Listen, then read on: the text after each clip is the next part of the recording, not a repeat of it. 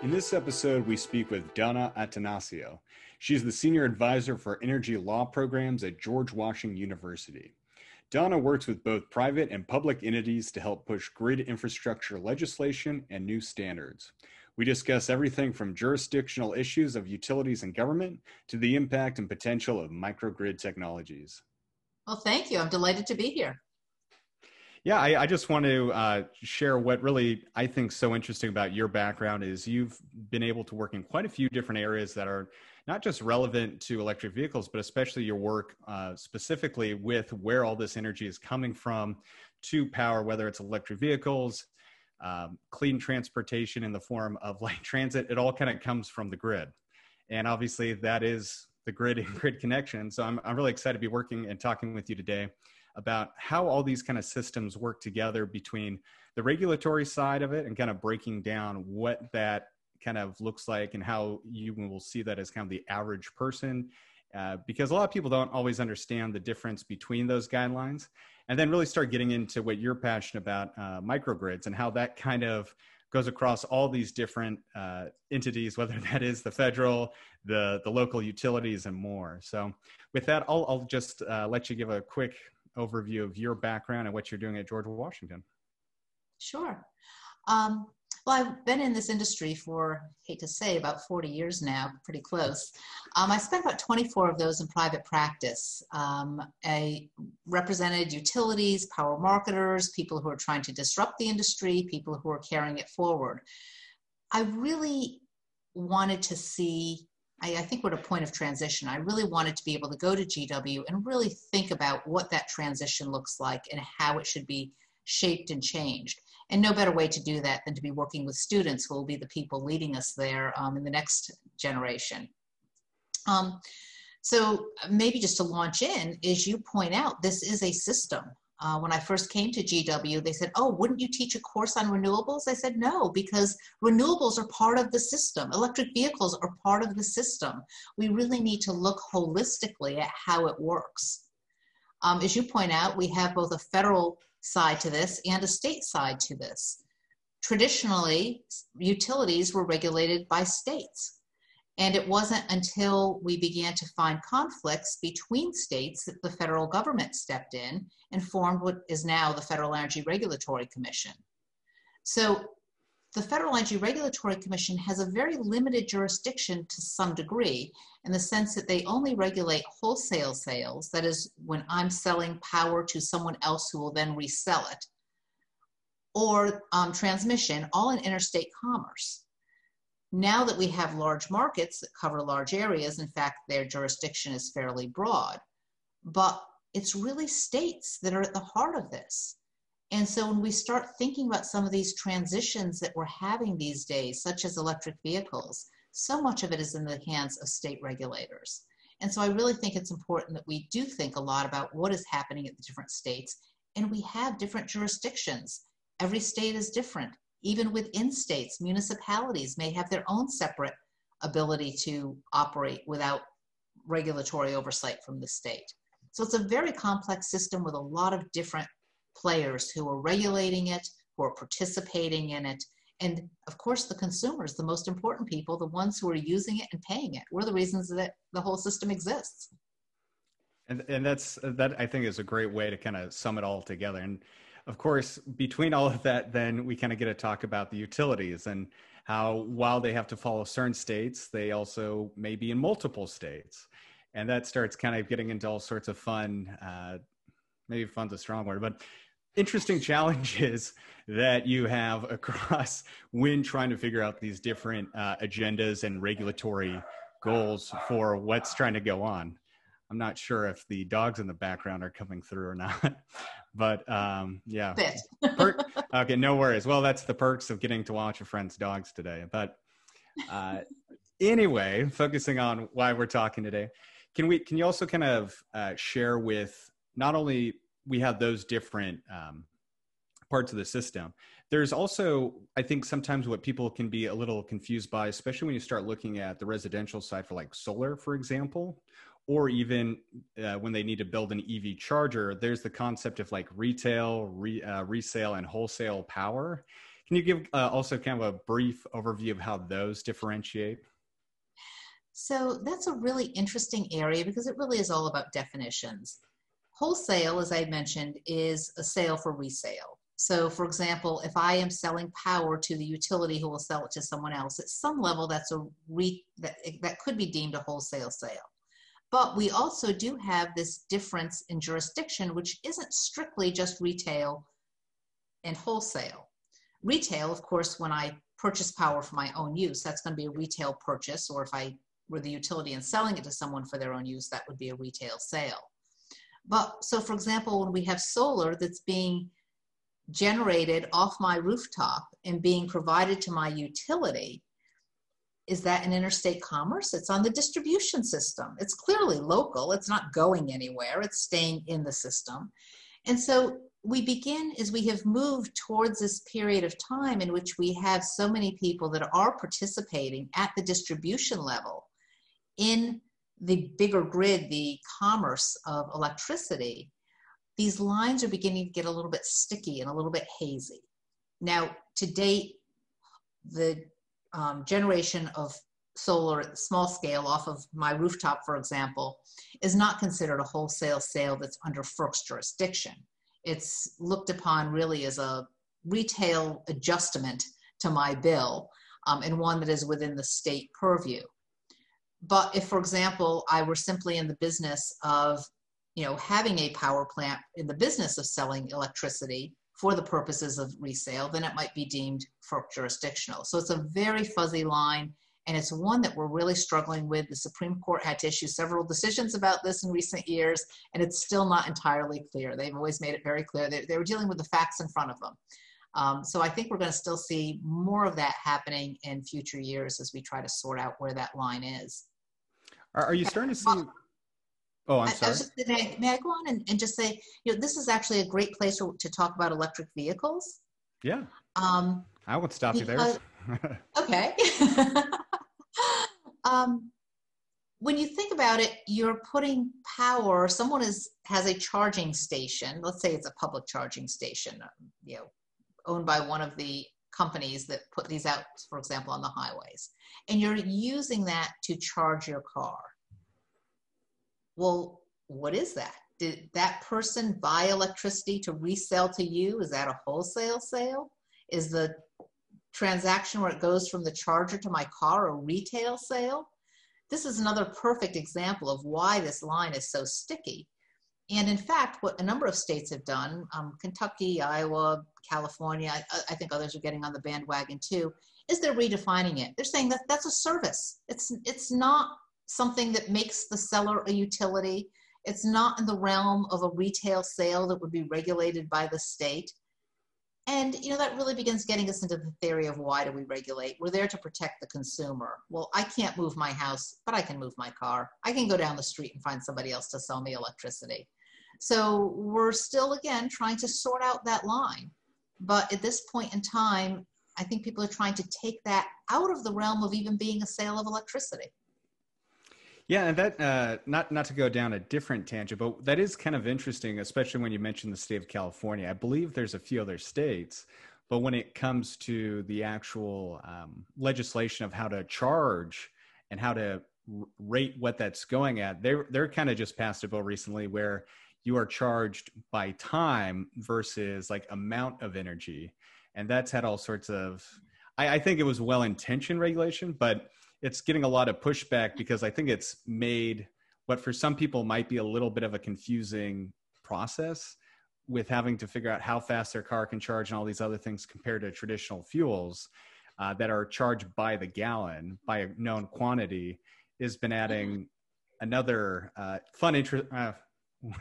Once again, using fun, I'm not sure if that is the right word, but interesting twist for sure in how this is kind of unfolding. And what I wanted to ask you about that is you mentioned going to the Supreme Court and all these other new laws and regulations that are coming up.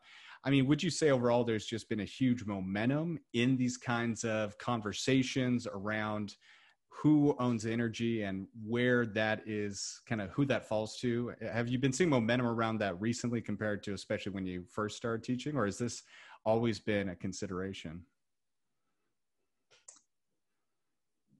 I'd say that in the time that I've been practicing and then teaching, I'd say we had a huge transition in the 80s, 90s, where generators began competing with utilities, and we began seeing the wholesale markets opening up to competition. That led to a waterfall of events: open access transmission, the ability to be able to transmit your power across any utility system if they were subject to the Federal Energy Regulatory Commission, on the same terms and conditions as anyone else. It led to the idea of retail competition. In many states, you can choose. I can here in Washington, D.C., I can choose who I have as my supplier of electricity. It still gets delivered by my local utility company, but the person who's supplying it to me is my choice. So we saw that whole transition in the 80s, 90s, into the early 2000s. A lot of that was being driven by economics. The idea that we could bring more competition to discipline the market. I think what we're seeing now is a technological transition, one that's being driven by all these new technologies. Some not so much new, but more cost effective, whether it's solar, whether it's battery storage, electric vehicles, wind, the idea of new technologies that might at some point harness tides or waves. And in order to be able to accomplish these, we wrote our laws in a certain context. The Federal Energy Power Act was written in 1935. Now it's been amended since, but the fundamental structure is still there. So it was built for a technology that is changing. So are we seeing more? I'd say we've been seeing change really throughout my entire career. That's one of the things that makes this such an interesting area of the law. But I think what we're seeing now is that we have more participants in the market, different kinds of participants. I'm in the market because my solar panels put power out onto the grid, but I'm not in it for profit. And we're also then seeing, so it's the participants and the technology that are causing all these new questions to arise. So yes, I'd say we are seeing a lot of change, and I think they're a little bit different than what we've seen in the past. It's interesting you mentioned that, though, because it sounds like the trend and maybe the momentum has always been the same. It's always about what is the best cost and kind of the economics around it. The variable has really been around the technology, and maybe in the 90s to 2000s, it's probably more about renewables, and then really within this last decade, more serious conversations around electric vehicles. Would you say that's kind of accurate? Yeah, I mean, I think it's changing. This is one of the new Right. things. You're on one of the cutting edges. Oh, actually, and I say that it is now cost effective. Actually, I can find you ads back in the 1912, 1920s for electric vehicles. It was a thing. It was a thing. I think it's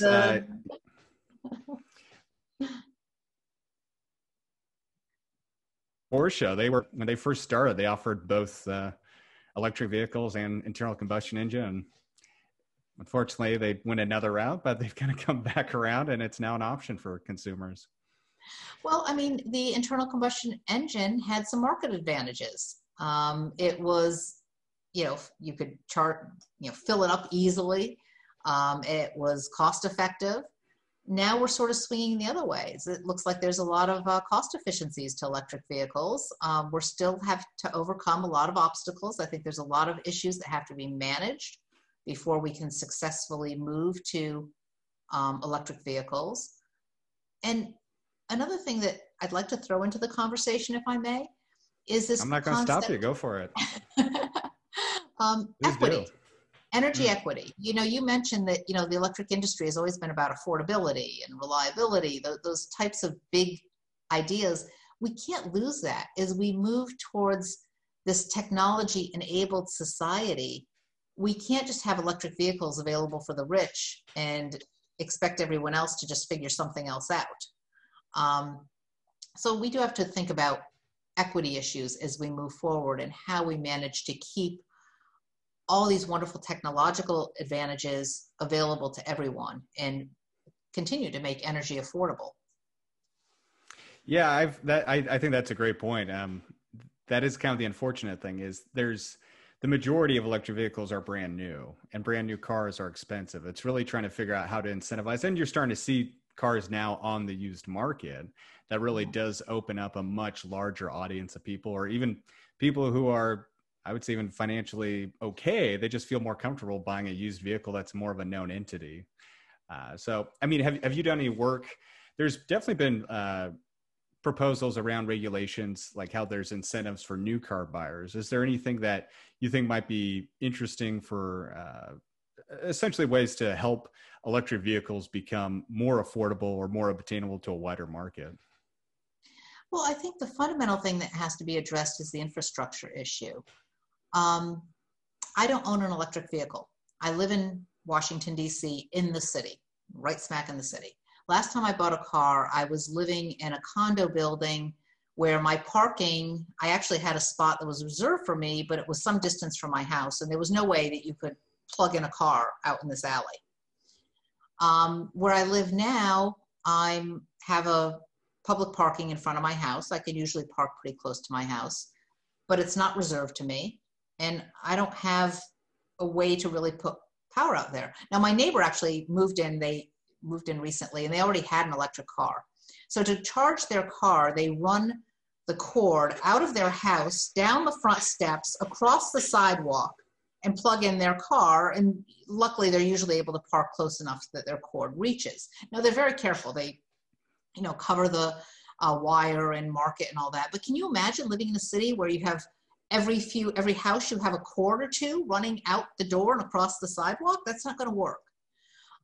So I think one of the things we have to deal with, and this impacts not exclusively, but to a large extent, a number of lower income people, is accessibility for public charging. If you don't have a garage where you can charge your car every night, sort of level 1 charging, just being able to plug it into your regular type of outlet, or you don't have the capability to either put in your own level 2 charger or have, for example, an employer that has a level 2 charger, what are you going to do? You're going to be relying on a fast charger. Right now, at least where I live, there's a lot of them out on the highways. I can drive out to I-95 out in Maryland and find plenty of them. There's not a lot of them hanging around the city. And so how am I going to own a vehicle if I'm a lower income person, even if I can find the secondhand vehicle that I can afford, where am I going to charge it? So I think we've really got to deal with that issue before we're going to be able to see the market penetration go beyond a certain level. And that is a great point. I think you kind of nailed it on the head, where even people who have been able to afford brand new Teslas, or you name it, more expensive cars, that is still the issue. And it is unto itself very cost prohibitive to get that figured out. Yeah. I think I have heard pushback from some people that there's kind of the argument that it's not ideal, but it's no different than a current gas car. You don't have a gas station you plug it into at night. Would you say there's a difference there, or is that still kind of not the most practical analogy? Well, no. I mean, I think if we get to the point where you have gas stations that you can go to and charge up quickly, that will be great, but we're not there yet. Yeah. And the fast chargers draw an enormous amount of power off the grid. So you're going to have an infrastructure. There's a lot of debates about whether utilities ought to be providing charging services or whether it should be private companies. But at the heart of it, somebody's going to have to put the power into the charger. And in most cases, it's going to come from a utility. I mean, I suppose you could set up your own microgrid, have your own generation that's going to, power your chargers, which will then power the electric vehicles. But for the most part, it's going to come from the utilities. And they've got to have the infrastructure, not just the generating plants, but the wires, the capability to bring large amounts of power to specific places where these charging stations will be erected. And those charging stations have to be throughout the city. So we're really talking about a whole new network. You think about right now, we have a network that delivers fuel to all these gas stations where you then can go with your car and pump it. Well, we need that network of electricity to be able to support this industry. The frequency and kind of the stability to know that when you go to the charge, it'll be up and running, and there's plenty of them around you. Yeah. Yeah, that's a great point and completely agree. I think a lot of the challenges for going from city to city have been solved, but as far as still driving around town, or it's just the fact of the matter is it's just not as easy or as accessible to really get to the chargers you need and when you need them. Yeah. You mentioned microgrids, and I know that for you is a very special area and something you're really interested in. Can you share a little bit about why you're so passionate about it and what you've been doing currently? Sure. So first of all, why don't I start with what a microgrid is?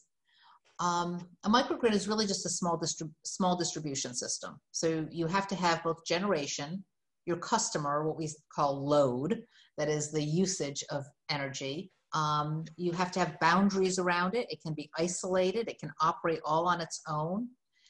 It could be connected to the grid, although universally the biggest use for microgrids is to electrify areas that don't have electricity. So for example, in the US, most microgrids are in Alaska, remote villages. They have nothing else. So you have generation, you have people that need the power, you have boundaries because there's nothing to connect to, and you have to be able to control it.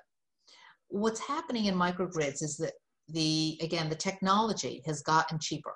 So the ability to have microgrid controllers, ones that can handle the sophistication of keeping the balance between the amount of power that's being consumed and the amount that's being generated and or stored, because you could use storage as a way to balance all this. So that's really improved. That's what's driving the feasibility of microgrids. They've been around forever, but again, they're becoming more versatile and more useful. I think there have been two real drivers of this.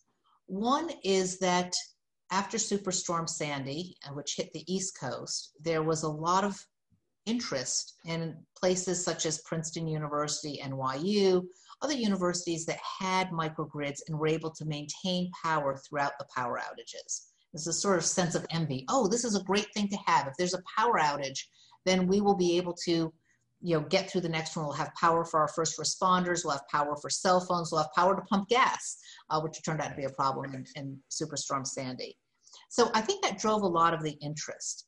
The reality that I think a lot of places are finding is that if you're only thinking about a microgrid as a backup system, it's very expensive.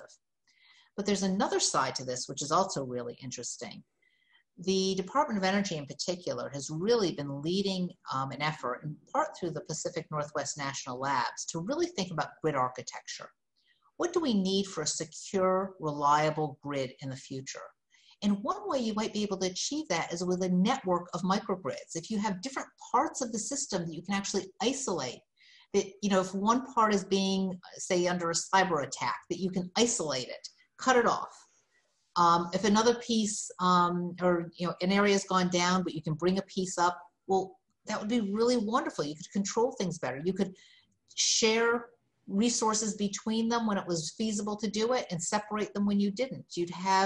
You could use all this distributed generation that we have now more effectively because you can balance it in these small little nodes.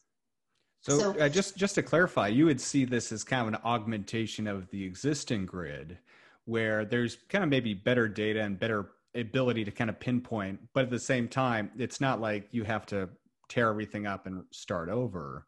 It's kind of augmenting and finding the areas that are the most crucial to improve and going from there. Okay, great. Yeah, we can see that happening. I mean, there's already several utilities that have sort of done this to portions of their grid, or at this point, they're mostly pilot projects, but I think we're seeing more of the ability to do that. So I think that's where its real future is when we find those day-to-day uses and we find that it can be useful on a day-to-day basis, then we can create it, and then we also get the benefit of being able to isolate certain areas during storms, for example. Yeah, I mean, that's huge. I think, being here on the West Coast, we've been impacted very heavily recently with the forest fires and just all of that, and being able to kind of mitigate some of those issues. And I think it's only going to get worse with kind of the rolling blackout procedures that a lot of these utilities are proposing. So I think that'd be huge. Yeah, there's actually, there's a tribal entity in in Humboldt County in California, Blue Lake Ranch area, which put together a microgrid because they are essentially at the end of the line. They're impacted by forest fires. If power gets cut to their line, they have nothing. So with the help of several other entities, they've put together a microgrid, and they're now the regional emergency center.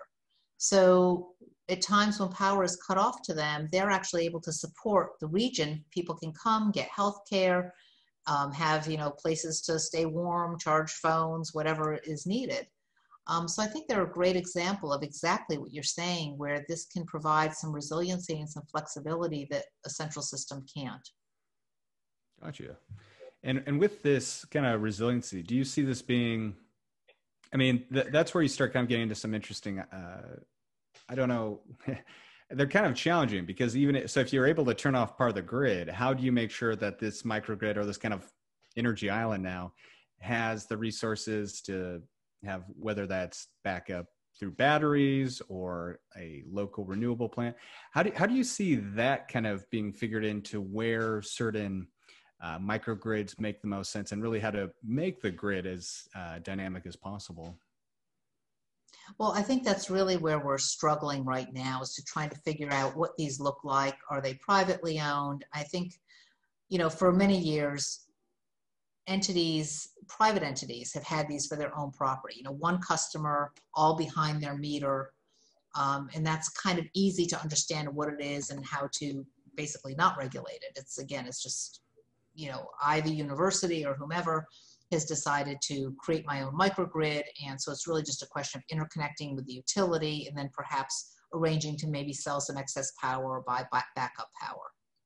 And in those cases, that entity itself will be responsible for determining how much generation it wants. In the event it is islanded, what are going to be the critical loads that it will serve first if it can't serve everything, or should it install more generation so it can serve everything?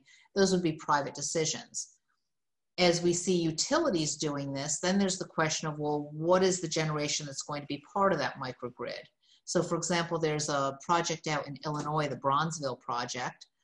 It is a utility project, Commonwealth Edison, and they're contracting with people that have generation or will bring generation into the system to serve a microgrid that they're developing. It's actually going to be situated right next to the Illinois Institute of Technology, which already has a microgrid. And one of the reasons for this project is to start studying how microgrids work together. And this is still a very new area. There's a lot of stuff we don't know. Going down the road, your question about, who will get served? What if there's not enough generation? We still really need to work those things out. And totally understands. I think that's an interesting area, because right now there's a lot of talk about batteries. And I think one of the other kind of big conversations lately, especially how it involves batteries and vehicles, is the whole vehicle to grid side of this stuff. Have you worked around that, or kind of looked into that as maybe a addressable answer? Or is it really just too soon with there not being enough vehicles out there? It's interesting. I had a couple of students working on this from a international perspective, looking at it both for the European Union and for the US over the past year. So I can't say it's a work area where I've done a lot of work myself. I think there's a lot of thought in the EU about using it for grid balancing. In the US, on one hand, I hear a lot of, well, we can't even think about that, until, mostly from utilities, we can't even think about that until we have more market penetration. Whether we'll get to the point where you have the infrastructure in place that you can have this two-way flow of electricity to and from the car and the grid, there's still a lot of hurdles that have to be overcome. I mean, first of all, it has an impact on how fast the battery degrades. Who takes that hit? If I decide I'm going to sell power to the grid, is it going to be valuable enough that I'm willing to take that? As I understand it, with very few exceptions, most electric vehicles right now couldn't even do this. That is, they're not equipped they're equipped to take power in, not to give it back. Yeah. So we have that hurdle to overcome. And then you've got to be able to manage all these data points. You've got power, as I said, the grid always has to be in balance. The amount of power being used, the amount that's being generated has to be kept imbalance. So on one hand, you can look at these cars, oh, this is wonderful because they can store energy. We can charge them when we have too much generation. We can discharge them when we need more. They're just, this wonderful source that, most of the time isn't being used. Most of the time they're parked. But that's a lot of cars out there. That's a lot of points that have to be managed on the grid. Right. So we're going to have to figure out how to do that. I wouldn't, I don't want to sound down about vehicle to grid technology, but I think we have a lot of hurdles to overcome before that's going to be a piece of an active part of our grid. Have you ever worked with, it's called the Smart Electric Power Alliance? Yes, I know them. Okay. Yeah. I recently had Erica on as a guest, and we were kind of talking about this pretty in depth. For her, vehicle to grid is kind of microgrids for you. And I completely agree that is kind of an area where it's really hard to figure out how this scales other than maybe on a residential level. Like if I personally have, I think like the only one is a Nissan Leaf. But let's say I have a Nissan Leaf, the power goes out. I can use that to power my house. But then if my neighbor or someone else wants to use it, that thing's going to be dead in an hour or two. What she was kind of mentioning that I thought was really made a lot of sense was to kind of leverage bus systems for these larger cities who have naturally just larger batteries and are looking to move to an electric fleet anyway. And then you can kind of have them in a central area. And I think to start, that's probably going to be the only way you can kind of do this at a large enough level to do the load balancing, like you mentioned, and just do it in just a consistent enough way for these smaller grids to stay active. Yeah. Now, fleets are obviously one of the first areas that you would always go to for any of these, just because large concentration in one place, one sophisticated owner, presumably, that you can deal with, as opposed to trying to educate, 100 homeowners. Right. So no, I completely agree with that. But again, we have to overcome all those little hurdles along the way. So with this change to microgrids, I mean, traditionally, especially out here on the West Coast, you go for a drive and you'll just see the massive power lines that go on and on into the horizon.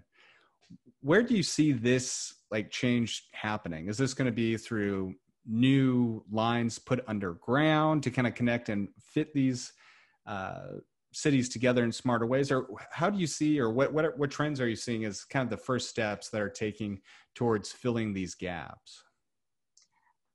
Well, as you pointed out, a lot of this doesn't require a lot of restructuring of the grid. I mean, microgrids are pretty much, we're thinking about them largely at a distribution level.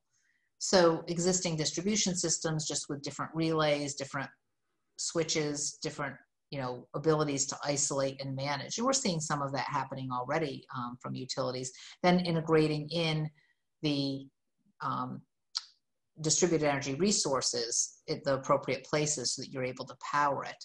Those big transmission lines, I mean, I don't see them going away. I don't see us completely getting rid of central generation. But I think the growth is more likely to be more distributed generation, more of these smaller resources, greater ability to take advantage of renewables. Gotcha. And then do you see, I mean, you mentioned there's a few pilots. Is this all mostly in kind of urban areas, or are you seeing, you mentioned occasionally there's kind of like the island example. I'm just curious for like more rural living Americans, is that still a bit too early to kind of find those gaps, or are there any initiatives trying to figure out ways to kind of help people who might be more distributed? I mean, all the examples I can think of are either campus type things, military bases, campuses, industrial sites, or urban areas, or remote villages where, you have some group that is otherwise isolated from everything else. Right. Whether you would take, half of Kansas and turn it into a microgrid.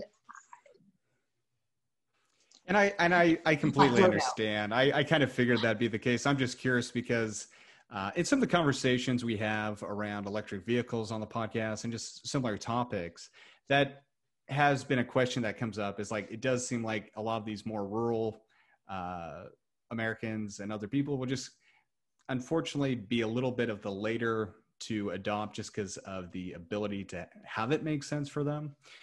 Whether that's, once again, comes to the infrastructure of charging locations, to vehicles that need to have larger ranges so they can go to cities and do these trips that they need to do in a day. I was just curious if that was something that's been looked at, and given what the focus is, it totally makes sense. And it makes sense to focus more, like Costa Rica, I know not Costa Rica, Puerto Rico is been kind of a pretty big ground for a lot of these tests, correct? Yeah, I think they've at least one set of plans for them, had them dividing up into basically 8 microgrids that would then work together. But you have a lot of very rugged areas there, and it is an island, truly. So the whole system itself is islanded. But I think that they're, again, how you define a microgrid, where its boundaries are, would matter. But yeah, I could see microgrids working in certain areas. I wouldn't just write off the rural areas, though. I mean, I think that first of all, we have rural electric co-ops, which we didn't even get into those before. But that's a whole other set of electric utilities. And they're very creative. They've been doing a lot of things with load management for decades before anybody else was. They've been out there with community solar projects. So they're customer owned, they're customer driven. So I don't think you could just sort of paint all of the rural areas the same, in the sense that we very well may see microgrids cropping up in areas where they make sense. If you have a concentration, maybe it's just a farm. Maybe it's one farm is its own microgrid. Maybe it's a small village. Maybe it is a community. I think it'll matter just kind of where the configuration is, what the needs are of the community, what the threats are to the community, and then how the whole economics play out. Gotcha. No, I think that makes sense. It isn't a thing that's stopping it. It just is different variables to think of, and there's essentially nothing technologically preventing it. No, and I think that's the thing about microgrids. It's hard to define. Sort of the tagline, things that people say, if you've seen one microgrid, you've seen one microgrid, because every one is a little bit different. Particularly when you're building on a legacy system, what already exists there? What wires already exist? What generation already exists? What are the community's needs? And that may be a completely different equation than the next one down the road. I mean, you've mentioned a few so far, but can you share what some of the leading charges are for microgrids? Like what's kind of making this push more popular than ever? You mentioned obviously a big part is stability around kind of climate events. Are there any other kind of things that you're seeing that's leading this charge that might be a little counterintuitive, or just most people might not be aware of? Well, certainly for larger users, again, we're talking about, for example, an industrial base or a military base is a perfect example. They need high levels of reliability. Because you're controlling your own sources, you might be getting higher power quality, which can matter a lot if you have highly sensitive electronic equipment. You think about what the loss is if you lose power. For a university, that might be the loss of experiments that they've spent years working on. And so you need to protect that. You think about maybe a large financial institution who might lose the ability, lose data, lose ability to trade financially in a certain period of time. There could be big costs that they're trying to preserve. There's also the ability to control your electric bill. A lot of larger commercial or industrial customers are charged based on their demand. That is the amount of power they use at any point in time. And sometimes that's even ratcheted, so that if you hit a certain demand level in 1 month, you still keep paying that for the next 12 months, even if you don't hit that level again. As homeowners, we think about how much electricity we use, which can still be important, but that demand charge can be very significant. So not just how much you use, but when do you use it? You use a whole bunch of it all at once. Right. With a kind of time of use for residential. Well, yes, you can do it time of use, but even there, we often don't bill based on the instantaneous use. We bill on the amount of power consumed over a period of time. Yeah. But that instantaneous use, when you turn on everything in your house all at once, you pull a certain amount of power from the grid. And the grid has to be able to sustain to be able to meet that. So one of the uses of microgrids is to be able to help control those costs. If you can balance and manipulate your load, be able to shave your peak, your peak demand, you can actually save a substantial amount on your bill. And so one of the things that people cite as a reason for doing this is being able to control their costs, their electric bills. And there's also, I think, just a sort of sense of wanting to be in control, wanting to be self-reliant. And I think that has a certain appeal to some folks too. And with these, are you seeing this kind of being, I mean, it sounds like you're seeing all sorts of different pilots going on. Is it pretty common that these are around renewables and batteries, or is it can be a diesel generator? Is it kind of a one-to-one, or are you seeing renewables be a big part of this conversation? I'm seeing a lot of people wanting renewables to be a big part of this conversation. The reality is I think a lot of them are still diesel driven. In fact, some of the initial pilots proposals were for diesel, and I think there's been a lot of concern. So yeah, we like to think it's part of the big transition to renewables, but certainly in cases where they've been put into place for reliability reasons, first of all, battery storage isn't going to last you 2 weeks. It's going to get you through a few hours. So if you're talking about a microgrid and you got to keep recharging those batteries, well, if you're in the middle of a storm, that might not be the time your solar facilities are doing their best.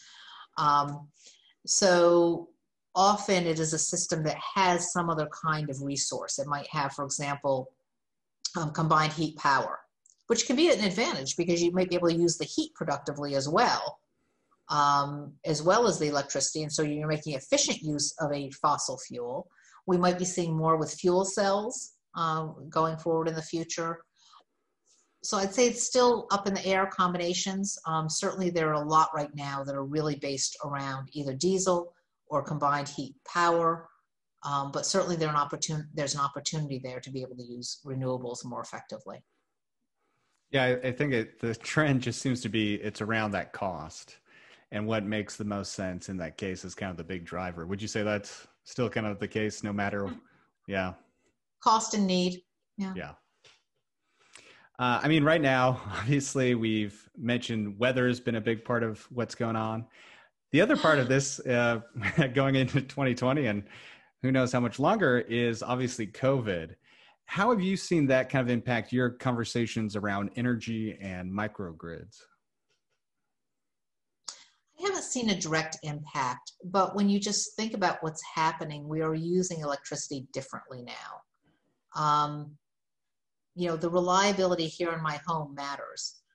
Previously, I only had a wireless computer, and now I have one that's hardwired because I need to have reliability.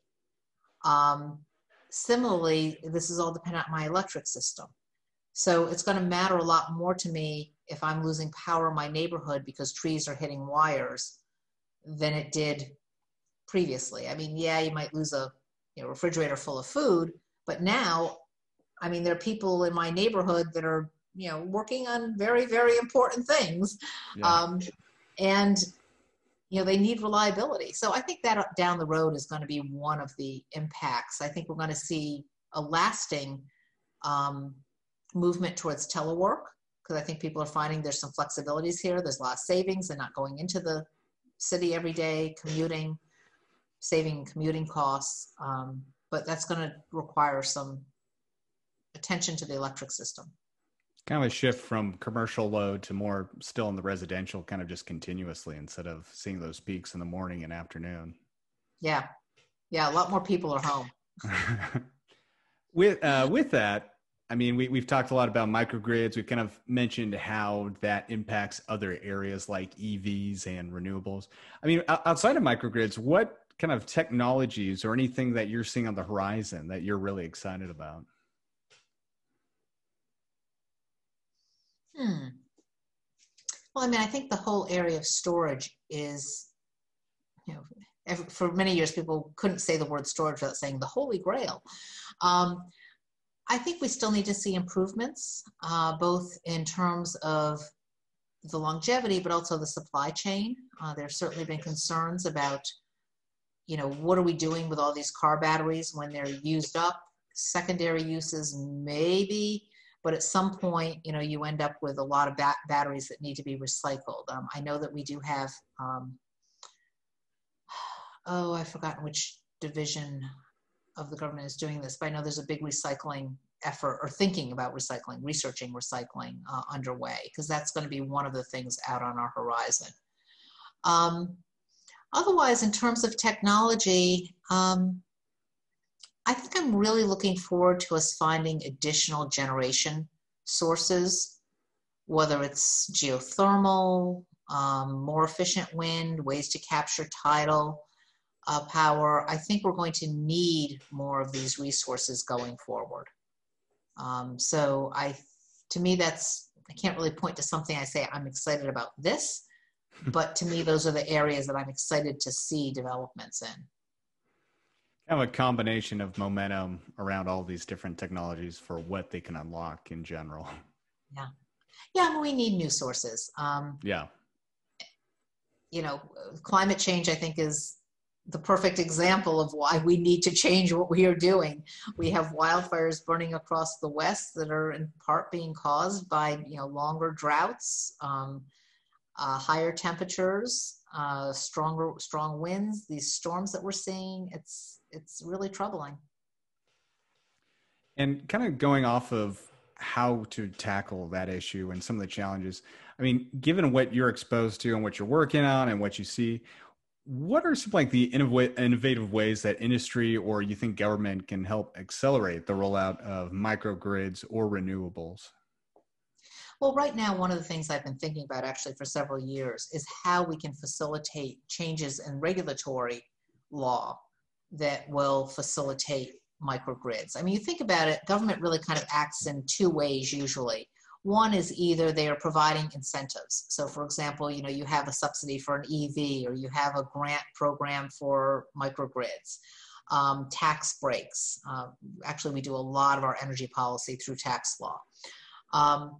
So you have that sort of financial side of it, and then you have the regulatory side. How do you define what a utility is? As we talked about earlier, does somebody who has a charging station, do they have to be regulated like a utility? Well, if you change the rules to make it clear, no, they don't, then it is much easier for charging stations to be put in places where people need them. Similarly, with respect to microgrids, I think we have to think about how much do we need to protect consumers versus where can we loosen up the rules so that more people can bring capital into this industry and create and innovate and provide services that people want. So I think government has a role in both of those, and industry as usual will keep pushing. You know, when I started in this industry, it was the industrials who were coming in and saying, we want more competitive power generation. We want the ability to move our power across systems. The industrials were a big player in that. With kind of the regulation side of that, do you think part of that is due to just more education, more kind of pilots to kind of prove themselves to help accelerate those changes in regulation, or is that kind of just the current momentum of those? There are several states that are already working on changing their regulations. It depends. And this is one of the areas, the course I'm teaching actually right now, I have students looking at different states. And we see very different approaches. I think in every state there's room for microgrids, but in some states they will be utility owned, basically just part of the utility system. Other states that are already looking at are already in the midst of having more competitive models might be more willing to allow people to create microgrids that then sort of plug into the system as opposed to, you know, being utility driven. So I don't think that there's any state that can't have microgrids, but I do think that how they decide to regulate them will determine what they have, who owns them, and who is being served by them. It really goes down to, you know, I think a lot of people think about regulation as protecting consumers. Really, when we look back to the start of this industry, the idea of the regulatory compact under which we operate was industrial. It was the utilities that push this idea that give us a monopoly so that we can earn a rate of return and protect our investment. And in exchange, will allow regulation to assure that we don't abuse consumers. That was Samuel Insull's big speech to the predecessor to EEI. It was an idea that was being pushed by industry. So I think now we've been working under that model for many years, and under it, we've made great strides. I mean, in the US, for the most part, we have universal service and it's mostly affordable. There's a huge energy burden for some people, and we are still working on that. Obviously, it's not completely affordable, but it's relatively inexpensive given other types of things that we need. And so we can't lose that idea of accessibility and affordability, and how different states will strike that balance between allowing innovation, allowing different people to come in and provide their capital, bring their capital to the market, create microgrids to serve consumer needs, and at the same time, make sure we're not leaving other people paying, shifting costs to them unnecessarily, or leaving them with higher burdens. We've got to figure that piece out. And different states will take different approaches to that problem. Yeah, and it's definitely a pretty serious balancing act, trying to figure out how those work together and where to kind of draw the lines on certain parts of it. You've mentioned a couple times, and obviously this is a big part of your background, is your teaching. Can you share a little bit more about what you're doing at George Washington University and some of the stuff that your students are working on currently? Yeah, well, to be clear, teaching isn't really primarily what I do. But because of the things I'm working on, there was an opportunity to get an appointment as an adjunct professor. And so I do teach. I've been teaching at least one course a year, sometimes little bits and pieces of other ones. And they're all ones that are at this juxtaposition of the environment and energy and new technology. We're really trying to see those projects come together. And then the other thing that I'm doing is I'm doing a lot of research projects in which we're trying to focus on a lot of interdisciplinary work. So I've got several projects going with other schools. One, we're looking at energy equity for low-income residents, where we're trying to go out. We have a center for community engagement. We're using their knowledge to help understand what the community might need, and then think about what kinds of changes can we bring, whether it's regulatory, technological. We have a smart grid lab over our engineering school. How do we bring these pieces together to be able to solve some of these problems?